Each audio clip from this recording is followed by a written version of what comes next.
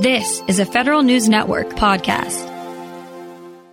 More illegal weapons, more viruses, the return of crowds, and some new buildings. Screening for federal facilities is about to get more complicated.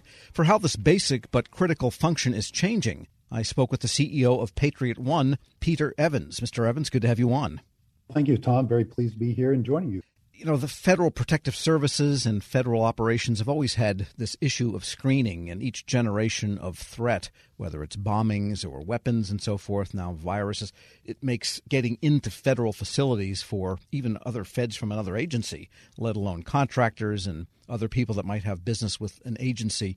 It's really difficult to get in, and it's hard for the people doing the screening. How do you see this whole process, this whole technology base changing?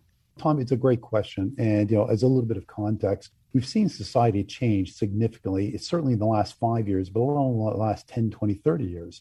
If we think back to 20, 30 years ago, when things like walk-through metal detectors were first invented, the world was different. We didn't walk around with smartphones. We didn't walk around with earbuds. We didn't walk around with the expectations of an experience that we might have had 20, 30 years ago. And so we're trying to solve, as an industry, as a business, as a society, the rising threats that are going on, the social unrest that we're all experiencing these days, more of the mass shootings, more of the mass weapons and things like that. But we're trying to solve that and today's expectations with technology that's 30 or 40 years old. And as a fun analogy, if we were trying to do this podcast today using technology from 40 years ago, we'd be using fax machines. Now, just stop and think about how laughable that would be to do this podcast. You don't do that. So why are we addressing one of the most complex issues we have, protection of people, society, buildings, things like this, with 40-year-old technology? It doesn't make sense.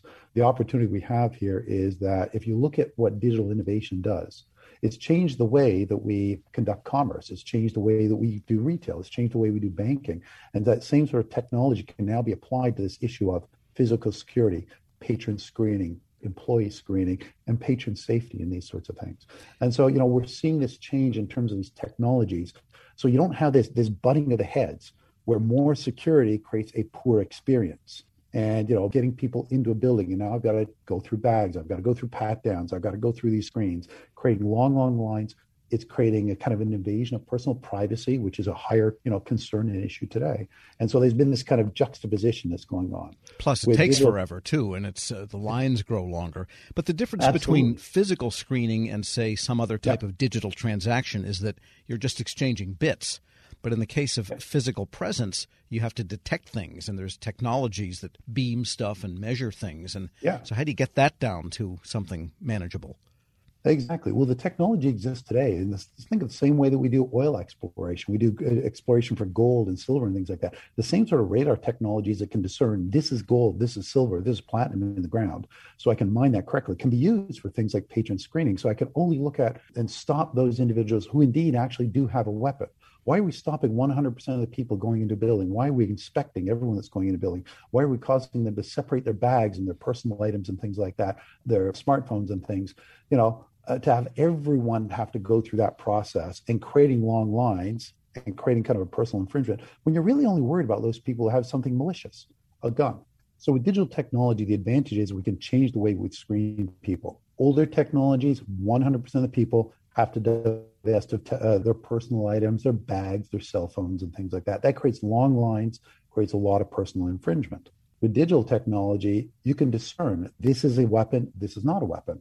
And so 99% of people who are not carrying a weapon are not a threat. They just streamline it like they're walking down the sidewalk. It's only the 1, 2, 3, 4% or whatever who actually have a gun, a knife, something that's prohibited out of concern that you need to separate. And so that creates a much faster, frictionless, positive experience for individuals going into an office building, a sports stadium, anything like that. We're speaking with Peter Evans. He's CEO of Patriot One. And so what does this look like? How can you accomplish that? Yeah, very simply. I mean, the digital technology is typically either side of a doorway. You have a couple of very simple pillars. They could be covert. They could be behind the walls, put behind the plaster. They could be built into the door frame. They could look like a couple of planters, right? Or they could be decorated any way you want. If you want it to look like a weapons screening system, well, you can wrap it that way. But so whether you want it very covert and aesthetically pleasing for an office, or you just want to hide it behind the plaster and the wall, it's very easy to do. All right. And so it's still beaming something, but it just does it at high speed and with greater intelligence, in other words. Yeah. Essentially, what you're doing is think of it like radar technology that's setting signals out and it's reflecting certain properties back. A gun gives off a certain kind of a signature, the density of the metal, for example. A knife blade gives off a certain kind of a signature versus, say, a cell phone. And the kind of signature, think of it like the reflective properties that come back from that. So it's very easy to discern this is a cell phone because of how it's reflecting radar techniques and technologies versus this is a gun. Right. And even if you think of something like a 3D plastic gun, okay, for that to be fired a second time, it needs a hardened steel barrel. And that hardened steel barrel gives off a certain signature in response to the radar technology. And what about explosives or harmful substances that are not metallic?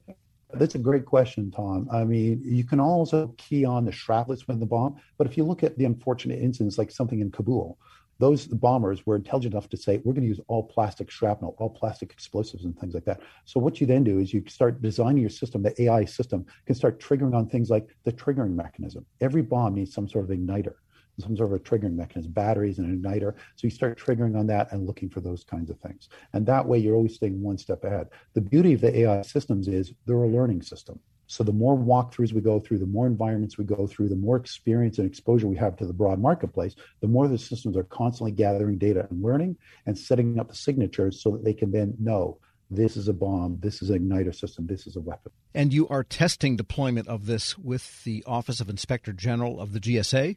Yes, we are. And we're very, very pleased with that relationship because not only is it a great opportunity for us to benefit, the federal government more broadly, but they're actually a nice innovative partner of ours. And so we like working with partners who help us innovate the technology and improve it.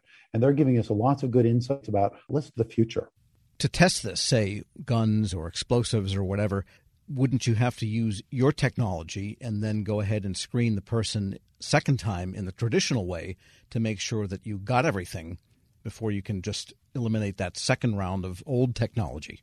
So the typical process that a customer of ours employs is individuals just walk through.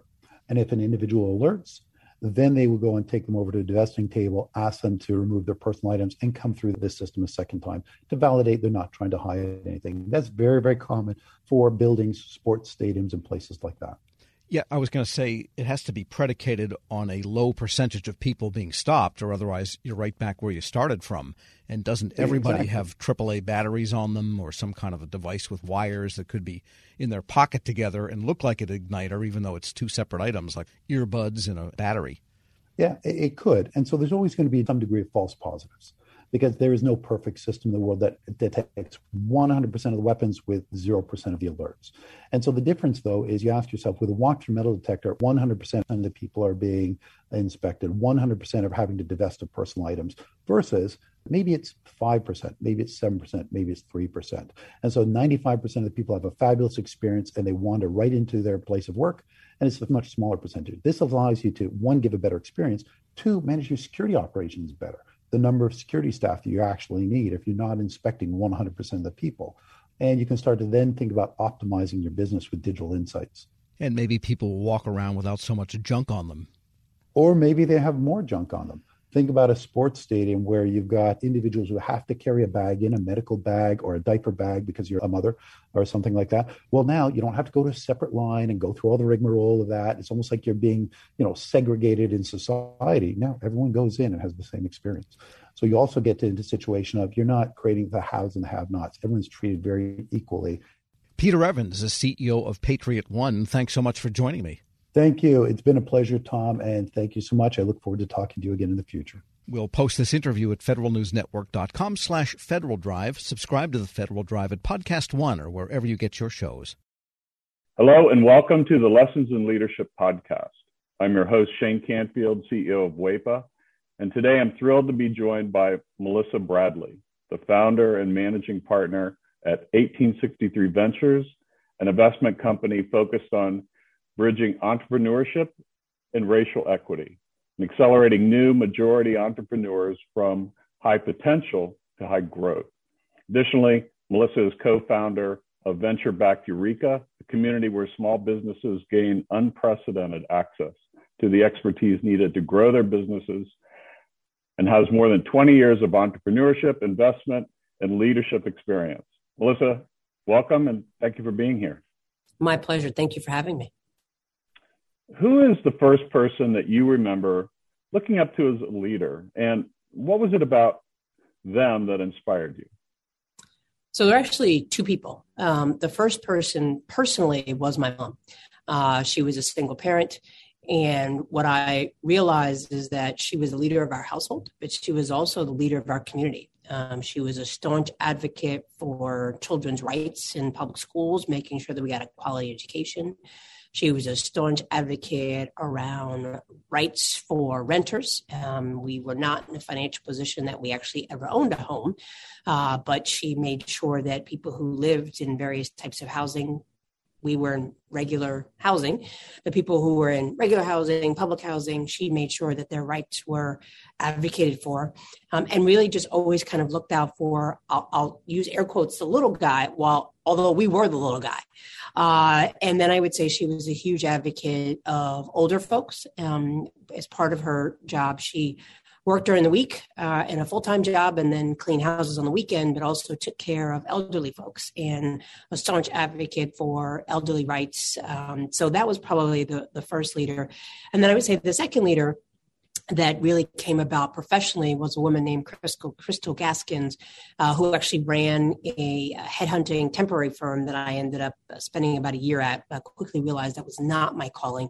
But in a world where you are constantly managing the powers that be that want to hire all these people and move people around, and the folks who are sometimes in vulnerable positions and obviously seeking a job, she would always manage to treat everyone with the ultimate respect. And part of the business was actually managing hotels and getting service workers to show up.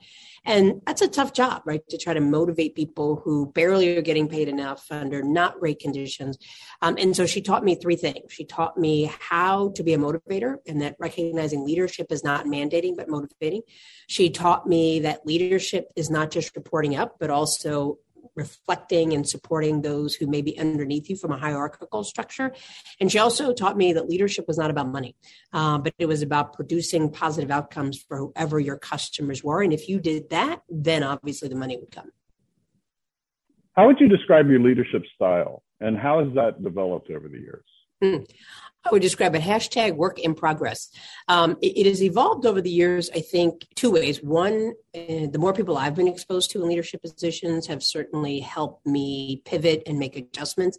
And then certainly as my leadership roles have elevated, and probably as the more people I've been responsible for has elevated. Certainly being managing partner and founder of 1863 Ventures, we manage a lot of people. We have actually tripled our staff this year. And so we went from 3 people to actually 12 people plus and growing. And we went from a couple hundred members to almost 10,000 members. And that's a big deal. So my leadership style has evolved in terms of more people that I have reporting to me. I think I focus on autonomy. I'm very clear that my role is to help other people be successful. I do set very clear deadlines. I try to do a good job of kind of projecting what is the overall mission and vision, what are the KPIs and OKRs that we need to hit. And then I feel like I need to get out the way. I need not be a micromanager. I need to recognize, particularly since COVID, that people have kids, they have lives, they have ways that they know how they perform best. And so we now have people who work for me all over the world. And as long as we meet our deliverables, I don't need to know that you're sitting in a cubicle or sitting at your computer from 9 to 5. And that's because I've been at those 9 to 5 jobs where I literally had nothing to do, but I knew I was told I had to be in the office. And it just seemed like a complete waste of time. And so I'm really laser focused on outcomes and productivity and advancing the vision and mission, and not on what does it look like? Because I think successful work looks different for everyone. And then I would say more externally, as we now have grown to lots of members and we have a social media presence and I talk to people, I'm mindful that probably the most important from an external perspective about my leadership is that I am mindful that I am modeling not just for myself, but particularly for other leaders, and particularly Black women and certainly gay Black women. There are not a lot of us. You mentioned that I'm a co-founder of Eureka, so I'm fortunate enough to be in the first 30 or so Black women that have been supported through venture capital, which is a sad statistic, but for a different topic. And so I'm mindful that people are always watching me. And I would say that certainly as a Black woman, people are always watching you, not always for the better and cheering you on, but waiting for you to make a mistake and slip up. And so I'm mindful that when I step into a room or I show up somewhere, I'm not just representing Melissa Bradley and my immediate family. I'm representing all of my members and potentially sending a signal effect of what other people are going to expect as Black women. And the final thing I would say that definitely has evolved since now that I'm over 50 is that I feel a much greater freedom to say what's on my mind than I did before. And I do that. I probably said what was on my mind before, but in a way that was reflective of my frustration and anger with the system. And now I say it with the level of calmness and the expectation that it's important that we are honest around what do Black communities experience, and to phrase it in a way not based on anger, but really using data. And so I would say I've consistently been a staunch advocate for Black and brown communities, but has evolved from being very reactive and saying, well, don't do this and don't do that, to saying, let me explain to you why I think it's important that we take this up, and really letting the facts drive the discussion. Some of that probably comes from the fact that I've worked in 2 presidential administrations, and we all know that just goes back and forth and oftentimes based on rhetoric and not fact. And having 6 kids in a world of social media, I think there's something, the art of conversation based on facts and data has devolved to opinions and pundits. And I think that's a challenge around leadership, because your job is not, in my mind, to convince people, but to inform people and allow them to make decisions for themselves. I saw you on a post with a Washington Post interview, and you were amazing. And it's interesting to listen to you describe what you just said, because I could see all of that reflected in how you responded there. And make one other quick comment about, as a company grows, WEPA is growing as well. And you are so spot on. We have, as leaders, we have to let go and trust those people that work for us and empower them to do their job, and then let them roll. And that's not always easy. This episode is brought to you by Zelle. Whenever you're sending money through an app or online, it's important to do it safely. Here are a few helpful tips. First, always make sure you know and trust the person you are sending money to. Second, confirm you have entered their contact details correctly.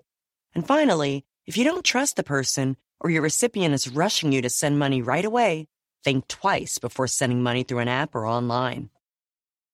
Grab a 30-day free trial of Live by Live Plus, and you'll get unlimited skips, commercial-free music, and all of the podcasts and live streaming events you can handle. Visit livexlive.com/podcast1 to learn more and start your free trial.